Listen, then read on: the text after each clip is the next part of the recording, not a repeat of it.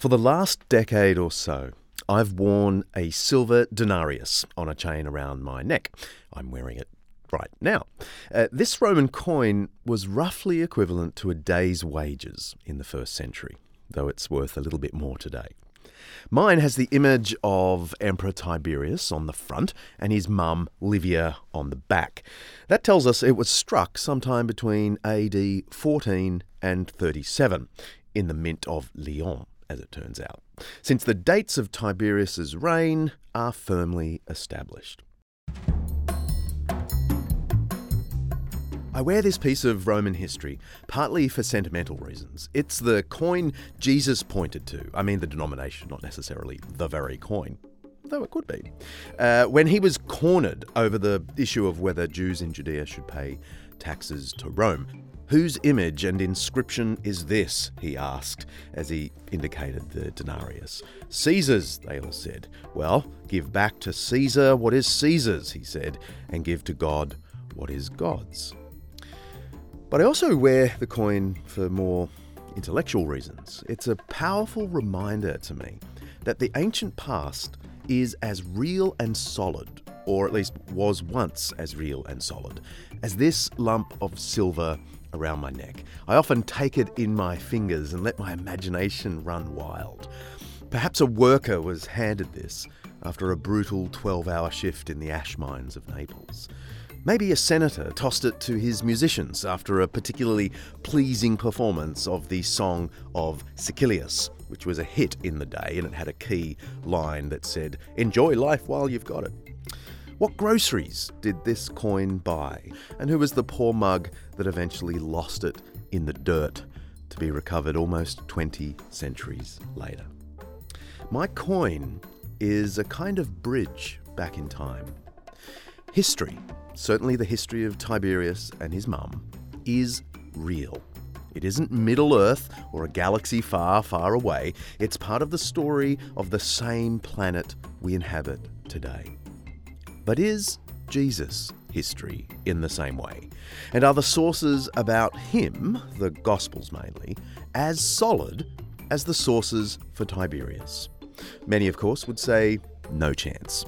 But my guest today may just change your mind. I'm John Dixon, and this is Undeceptions.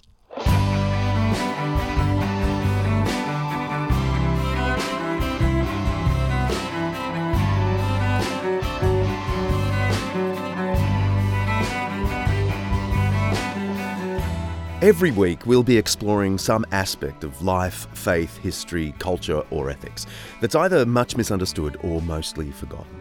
With the help of people who know what they're talking about, we're going to try and undeceive ourselves and let the truth out.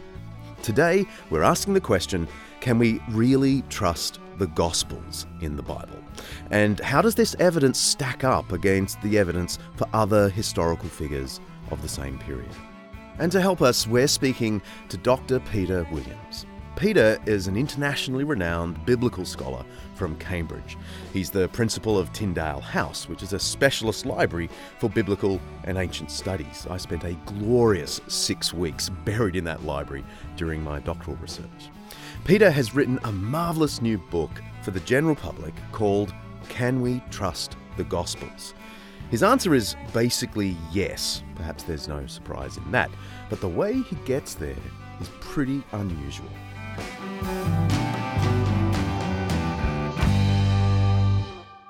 You make the surprising claim in your book that our sources for Jesus compare reasonably well with our sources for the most important man at the same time, Emperor Tiberius. Mm-hmm. Really? Yeah, absolutely. I mean, obviously with Tiberius you have other things such as coins, but then for Jesus you have things beyond the four Gospels that I was writing about in terms of letters about him and so on, or about Christianity. First things first, Emperor Tiberius. He was the adopted son of the first emperor of Rome, Augustus. When Augustus died in AD 14, the 56-year-old Tiberius stepped up to rule this vast empire, which spanned from Egypt and Israel in the east all the way to Britain in the west, until his death 23 years later in AD 37. This is the emperor who reigned through all of Jesus' adulthood. He's the guy Jesus references when he says, "Give to Caesar what is Caesar's." Anyway, Peter Williams is gaining a reputation for amazing Twitter threads where he runs hypothetical arguments to expose the silliness of hyper-skepticism about historical matters. And there's this great satirical Twitter thread, you should go and find it, where he shows how easy it is to disqualify all the evidence that Tiberius ever existed, using the same conspiratorial tricks and traps that skeptics sometimes use to disqualify Jesus as a historical figure. Here's a taste of Peter's thread, and I'll get producer Kaylee to play the skeptic in the thread.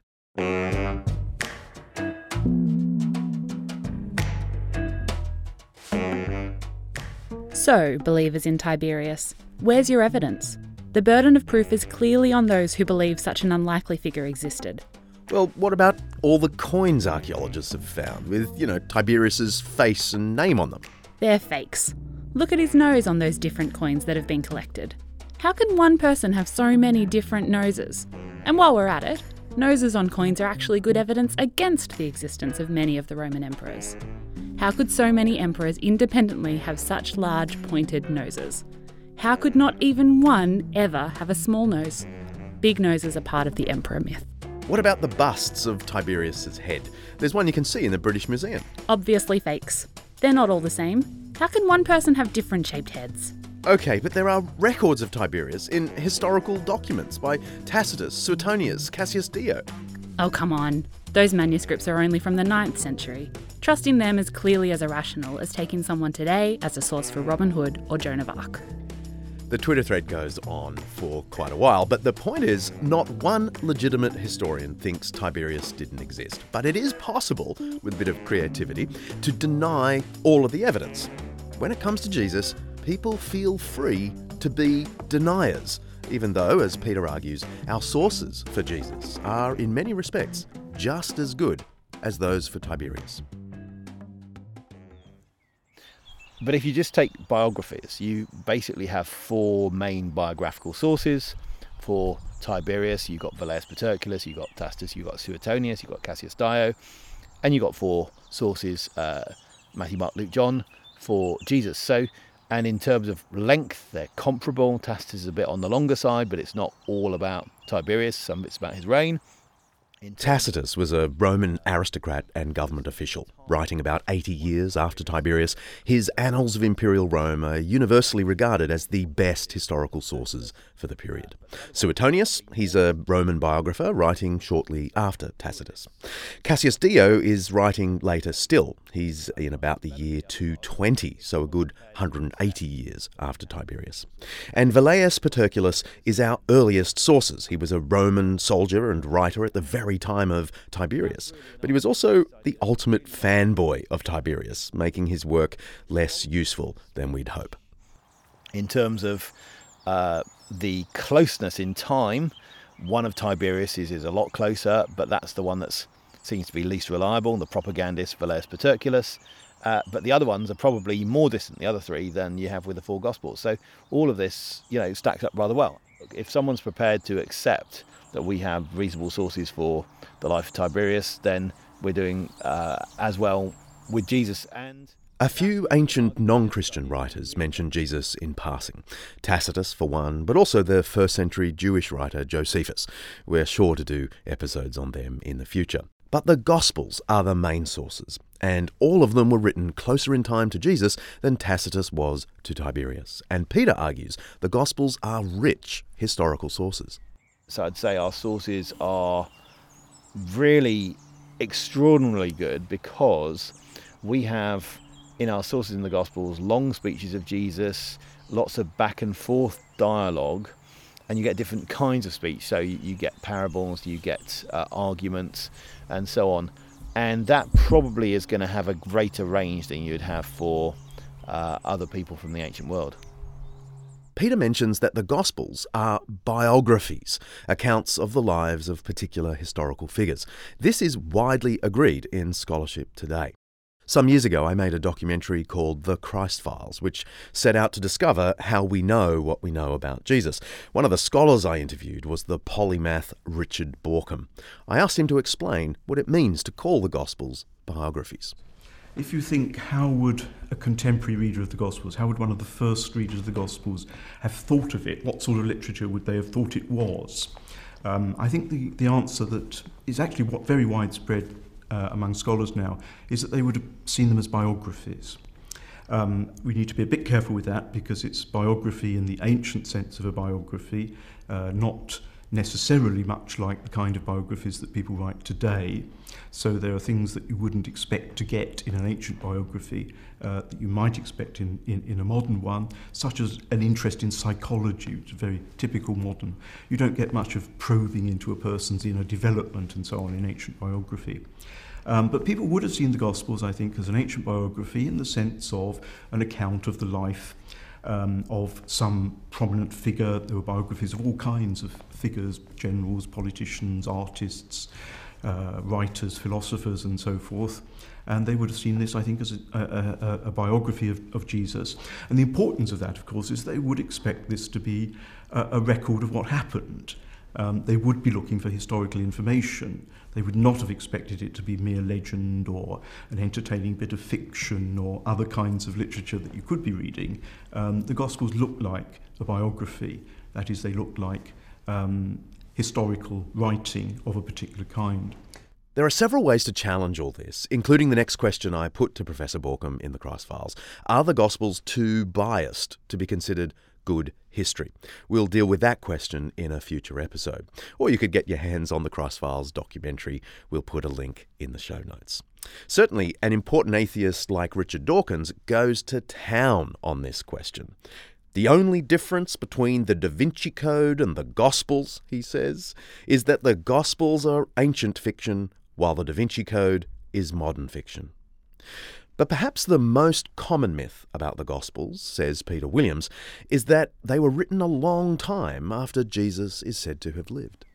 I think that probably the biggest thing is this idea that there's just a huge gap between Jesus and the Gospels, and that these could have been made up by people just a very long time later. And, you know, we know this isn't the case. Even those who are sceptical scholars, people who have actually studied things, would accept that the gap between Jesus and the Gospels is far shorter than probably the public imagination thinks.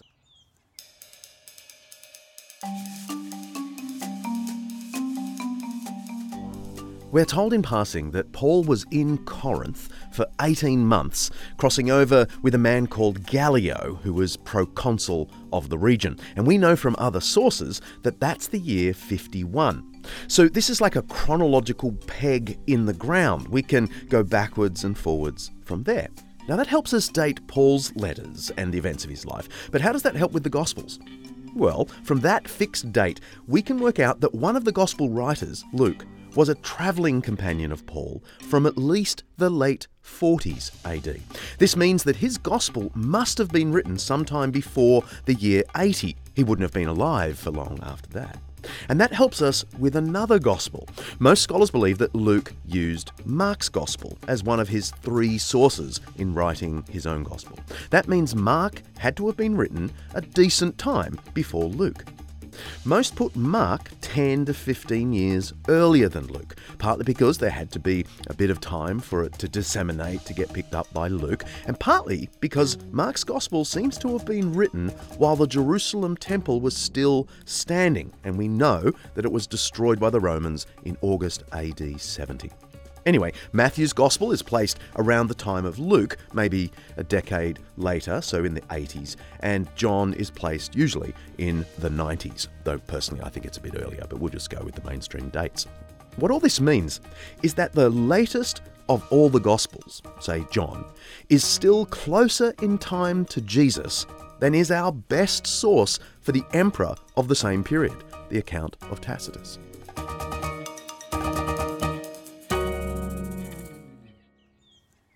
I think in the public imagination, they imagine there's probably centuries of, of hearsay before you actually get things written down. And even the skeptics are not, the most extreme skeptics are not thinking in those terms. But also, as we get into these stories in the Gospels, we really see that they are very fitting to the time and place in which they're set. They would not fit, in a different time, and it's hard to explain the correlations they have with early Jewish teachings if they're written by Christians a couple of generations after Christians have become an awful lot less Jewish in their ways of thinking. So all of these things fit together. I mean, why would someone making up a gospel several generations after Jesus put on his lips as he dies, my God, why have you forsaken me?" which is what you have in Matthew and Mark. It doesn't make any sense. But actually, Peter says it's the little details included in the Gospels that help us to establish their veracity.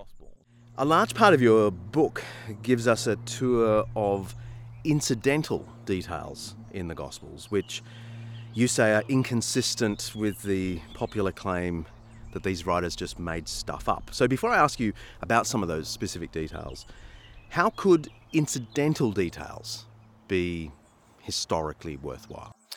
Well, I think incidental details often do help build you a very clear picture of an author. So one of the things you look at when you look at literature is often what you could call the implied author.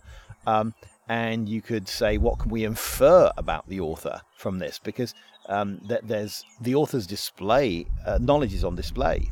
So we start building up a picture, for instance, of authors who knew quite a lot about the Judea and Galilee and so on.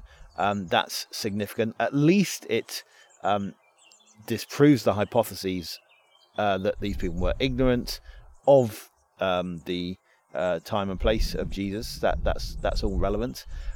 Also, sometimes people have an idea that the stories about Jesus have been corrupted by being told and retold many times. And the problem with that hypothesis and the small details is if there's a version of that hypothesis that requires the central bit of the story to be corrupted, while the peripheral bits, the small details, get left in place, because there isn't really a mechanism of having selective corruption of information like that. So if someone, for instance, says, well, the miracles of Jesus got exaggerated as they were told from one person to another, they didn't really happen, but all the incidental details around the miracles, they're correctly preserved, that doesn't really have much explanatory power. It requires something we can't find parallels for.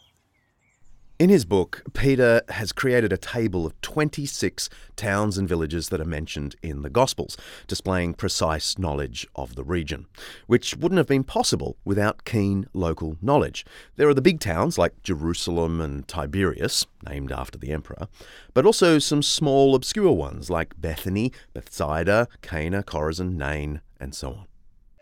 It's just interesting that they mention these sorts of things because, again, let's say you're living in Rome or Greece or Italy or Turkey or wherever it is, and you're wanting to make up a story about Palestine. Actually, it's not a trivial thing to be able to just name towns and villages in the right relationship to each other or the right area. So you've got to ask yourself the question, how do the writers even access these sorts of names? Now, I think the obvious explanation is that they either lived in the land or they had detailed conversations with people who lived in the land. Those are your two basic explanations. If we say it's detailed conversations, they didn't actually live in the land, it has still to be detailed conversations where they care about the answers and want to sort of be faithful to some sort of framework of geography, for instance. So that's where I think it can be significant. You can also compare it with other writers. So Pliny the Elder was a great writer on geography, and it will tell you about the Dead Sea and the River Jordan and so on. Even though he'd never been to those places, he's researched from his books. But what he can't do is tell you the names of the little villages of Judea, Galilee, and so on. And even as one of the great scientists of his day, he makes mistakes, about where the towns were when he talks about where Magdala was or Tarichaea was, and when he talks about where Tiberias was, where he actually gets them in a long relationship to each other. And one of the things we also know is that Pliny the Elder was a Roman writer of the 1st century. He mainly wrote about geography and culture. He was sort of the inventor of the encyclopedia, actually. And the poor guy died in the eruption of Vesuvius in AD 79. But he wasn't quite Encyclopaedia Britannica. He made a few slip-ups, mainly because he was relying on second-hand reports rather than first-hand experience for everything. For example, he speaks of mysterious floating islands somewhere in Italy.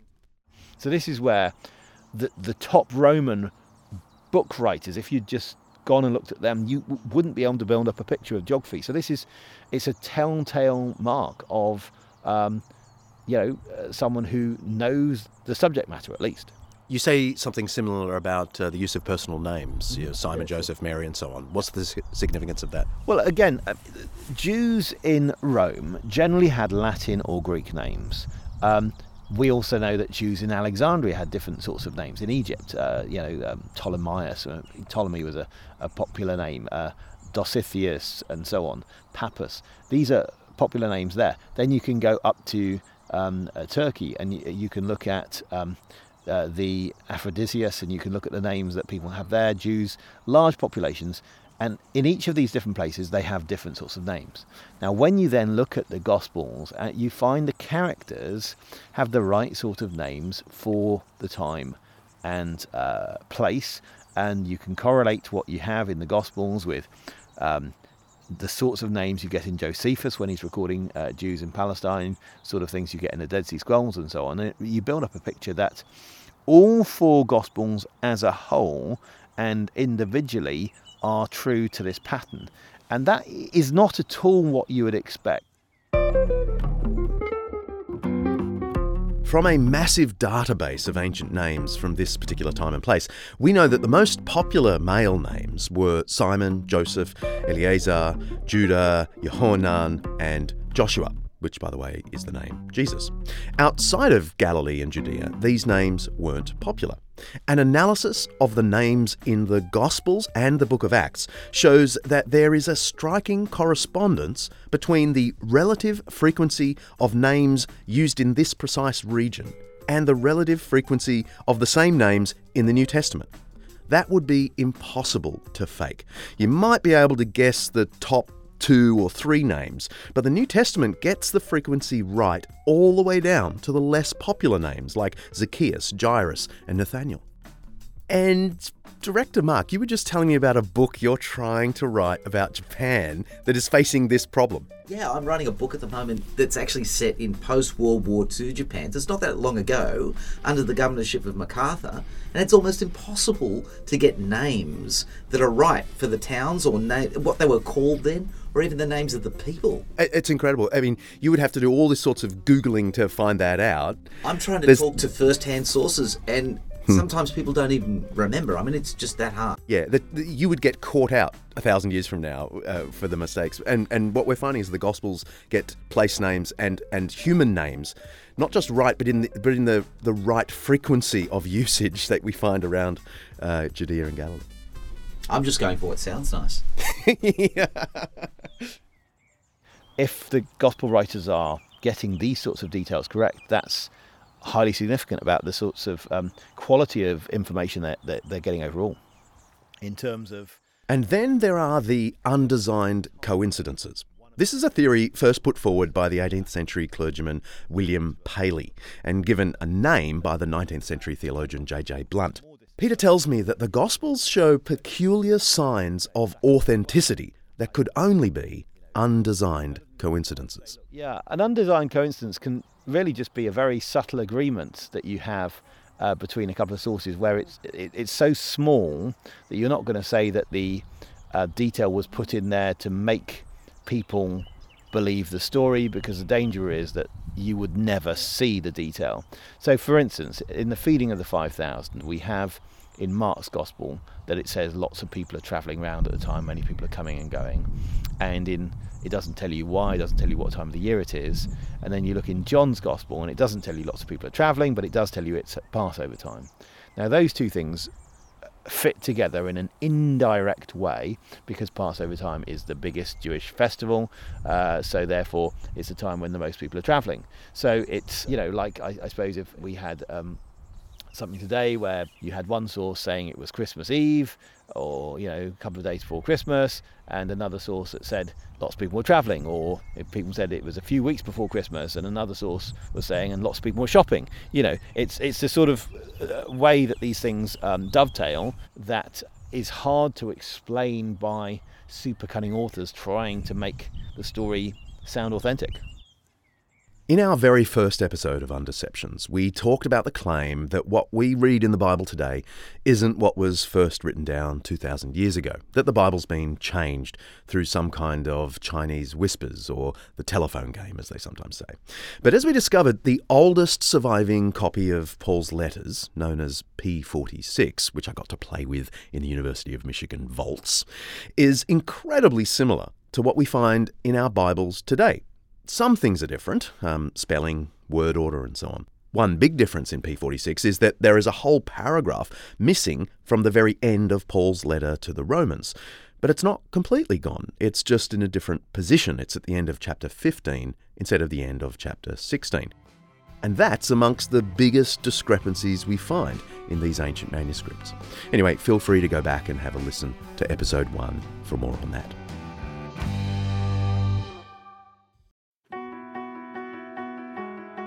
This episode of Undeceptions is proudly brought to you by Zondervan Academic's new book, Know the Theologians, written by podcast alumni Jennifer Powell-McNutt and David McNutt.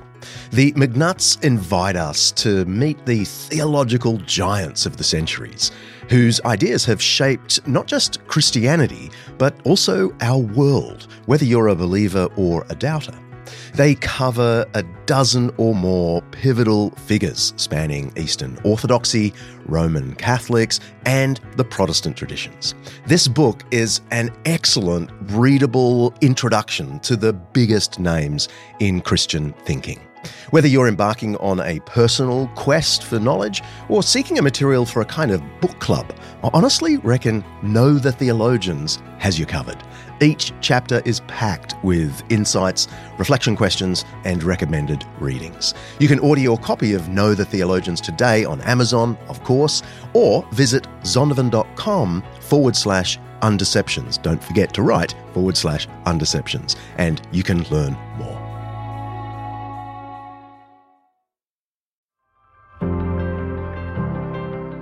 Imagine a world where you have to worry each day about where you're going to get clean water, where access to clean water is literally a lifeline. In the East African nation of Burundi, that is the sad reality. 86% of the population lives in extreme poverty, and more than half the children under 5 suffer from frequent diarrheal diseases due to lack of clean water. Anglican Aid is working on the ground with local organisations to change this. They're improving natural springs to give local families clean drinking water, which, can you believe this, cuts their medical bills by 30%. Now, for Aussies, the end of the financial year is approaching. Yes, American friends, the Aussie financial year is almost as weird as yours. For Aussies, this is a great time to make a tax-deductible donation to Anglican Aid. For the rest of the world, when isn't a good time to help families in Burundi access clean water? Will you please head to anglicanaid.org.au/undeceptions and make a donation before the 30th of June if you're an Aussie, or, if you're anywhere in the world, because every donation makes a huge difference. That's anglicanaid.org.au/undeceptions. Thanks so much.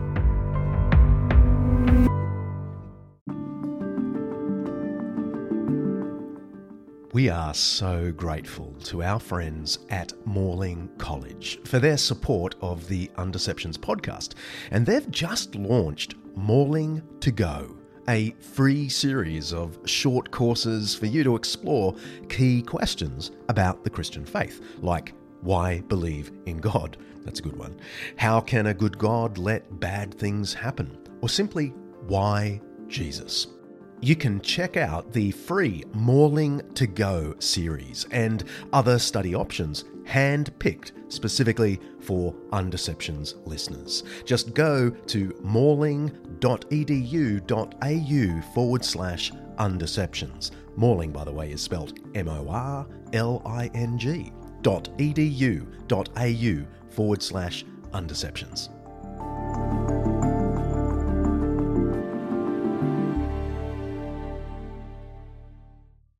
Speaking to Peter, I ask him whether, in his view, it's possible for anyone to be confident today that what they read in the Gospels is what was originally written by the authors. Well, I mean, I think today we live in a copying culture. We get our mobile phones and we get copies of information from around the world, and we're very content with that. And we've got to recognise that actually ancient societies were copying cultures as well. You have scribes, they pass things on. And when we look at ancient literature that's survived to today, the vast majority of it has been, reasonably well copied over time. So I think the starting position with anything is that it's well copied, whether it's Homer in Greek or Virgil or the Bible or the Quran.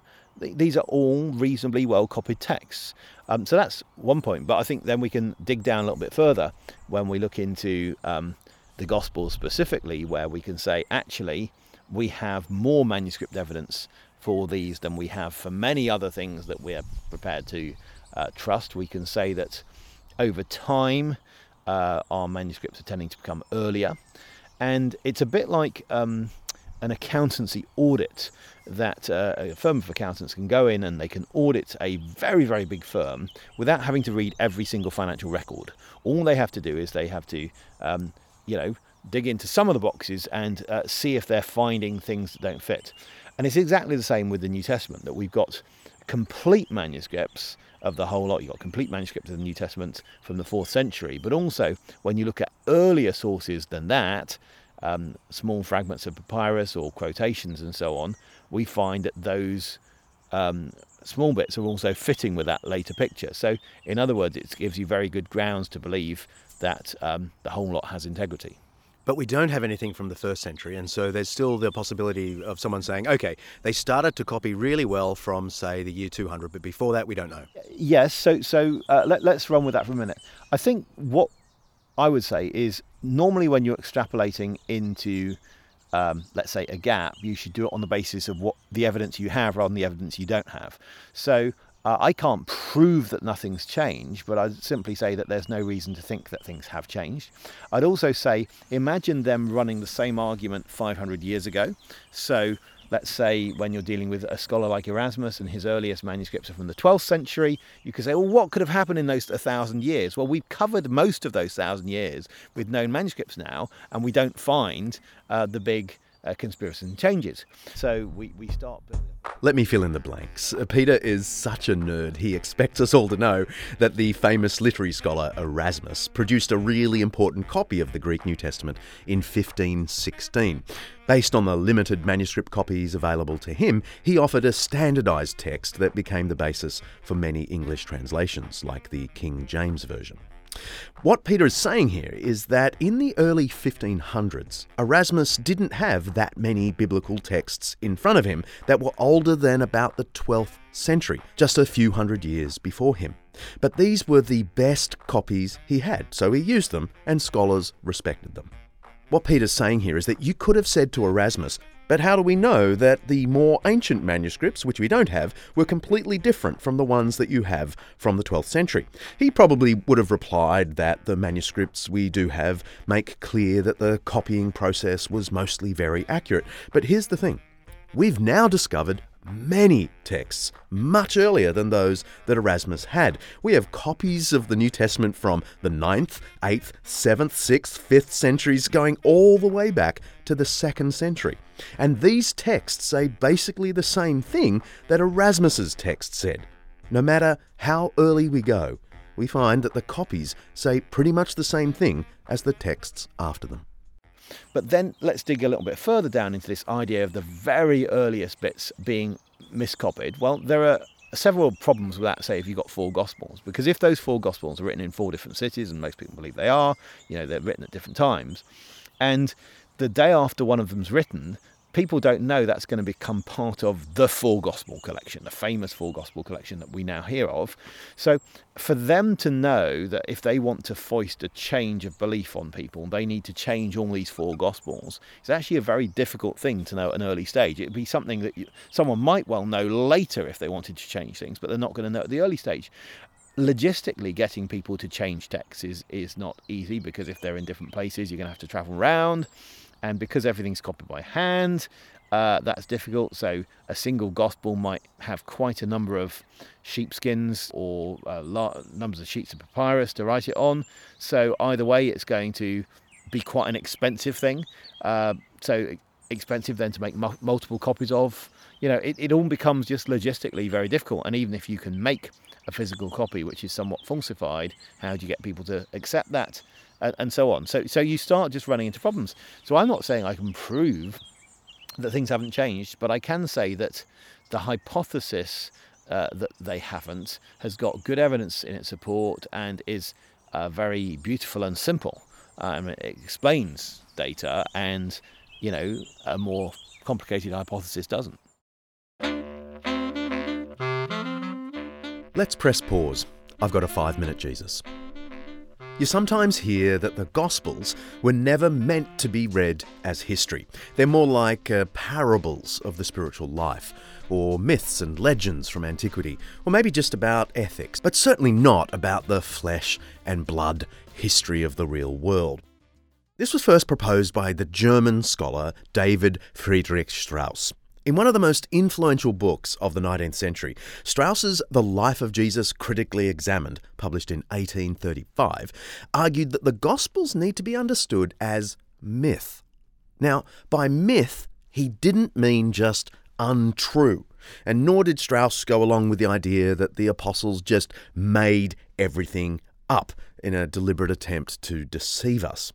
What he meant was that wherever the gospel writers strain our rational minds, as in, say, miracle stories, they are employing the religious imagination to express the inexpressible longings of the human soul.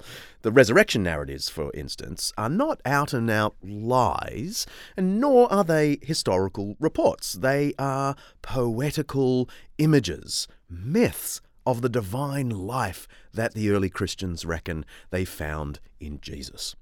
Now, David Strauss believed that the core ideas of Christianity, as he saw them, peace and love, man, could still be preserved even if the basic events of Jesus' life were unhistorical.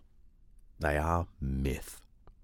In modern times, someone like the popular American writer Bishop John Shelby Spong goes along with this Straussian model for understanding the life of Jesus. But virtually no one in the academy today buys any of this.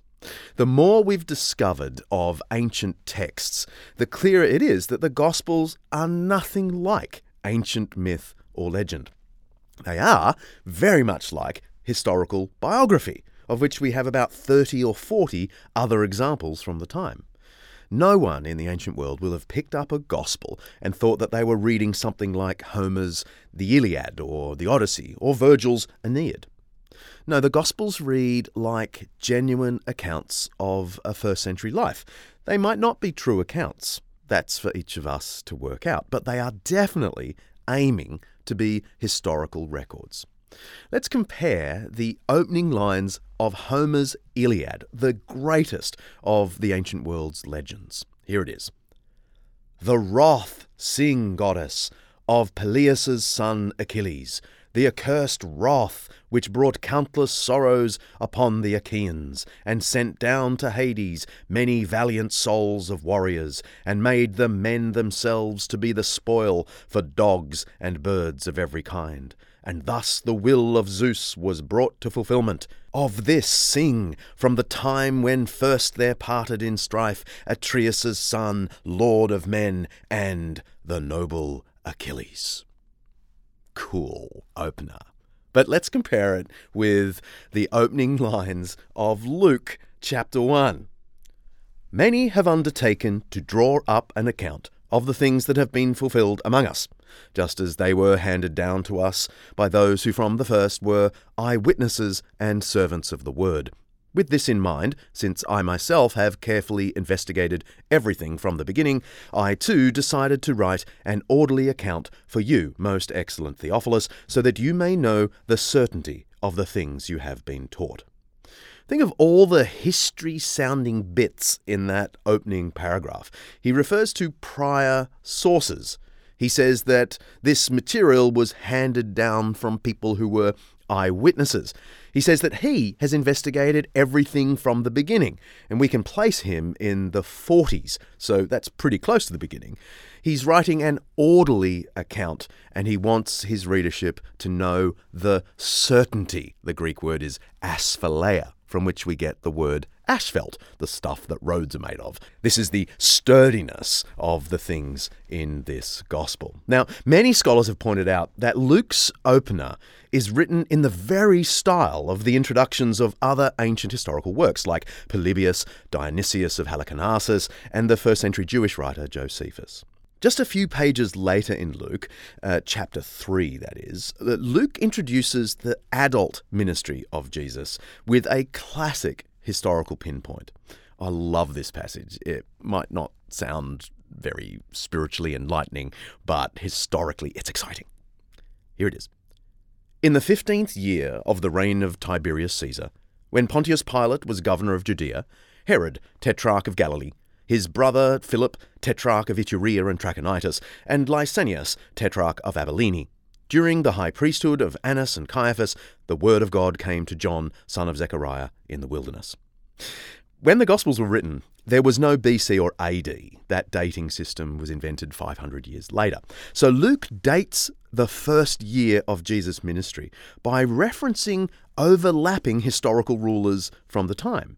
And we can verify every one of these rulers from outside sources.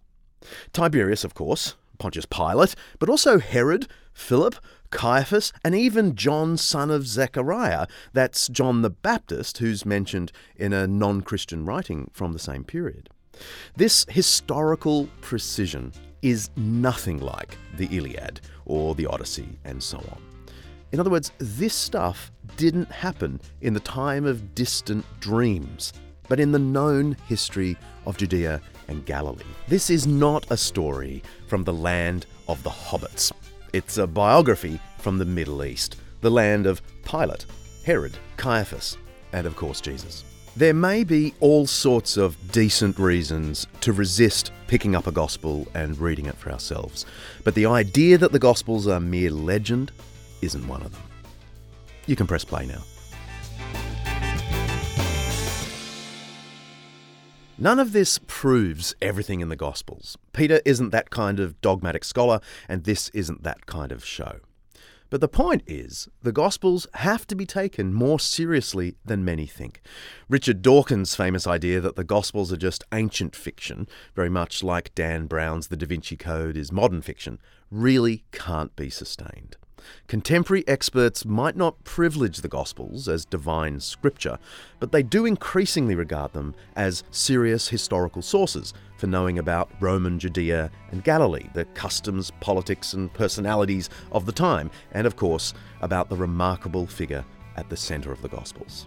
If it's been a while since you've picked up a Gospel, perhaps it's time to give it a read. Next episode, we'll be doing something quite different. We're speaking with Christians on the front lines in the war against cyber sex trafficking of children in the Philippines, a country that's considered the epicenter for this heinous crime. It's a myth that there's no such thing as slavery in modern times. There were Christians leading the cause against slavery as early as the 5th century, and then again, of course, famously under Wilberforce in the 19th century.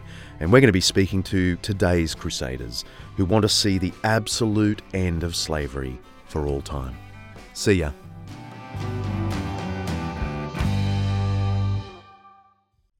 Undeceptions is hosted by me, John Dixon, produced by Kaylee No Payne, and directed by Mark Hadley, who is. Our theme song is by Bach, arranged by me and played by the fabulous Undeceptions band. Editing by Bella Ann Sanchez. Hi Bella. Head to undeceptions.com. You'll find show notes and everything related to the episode.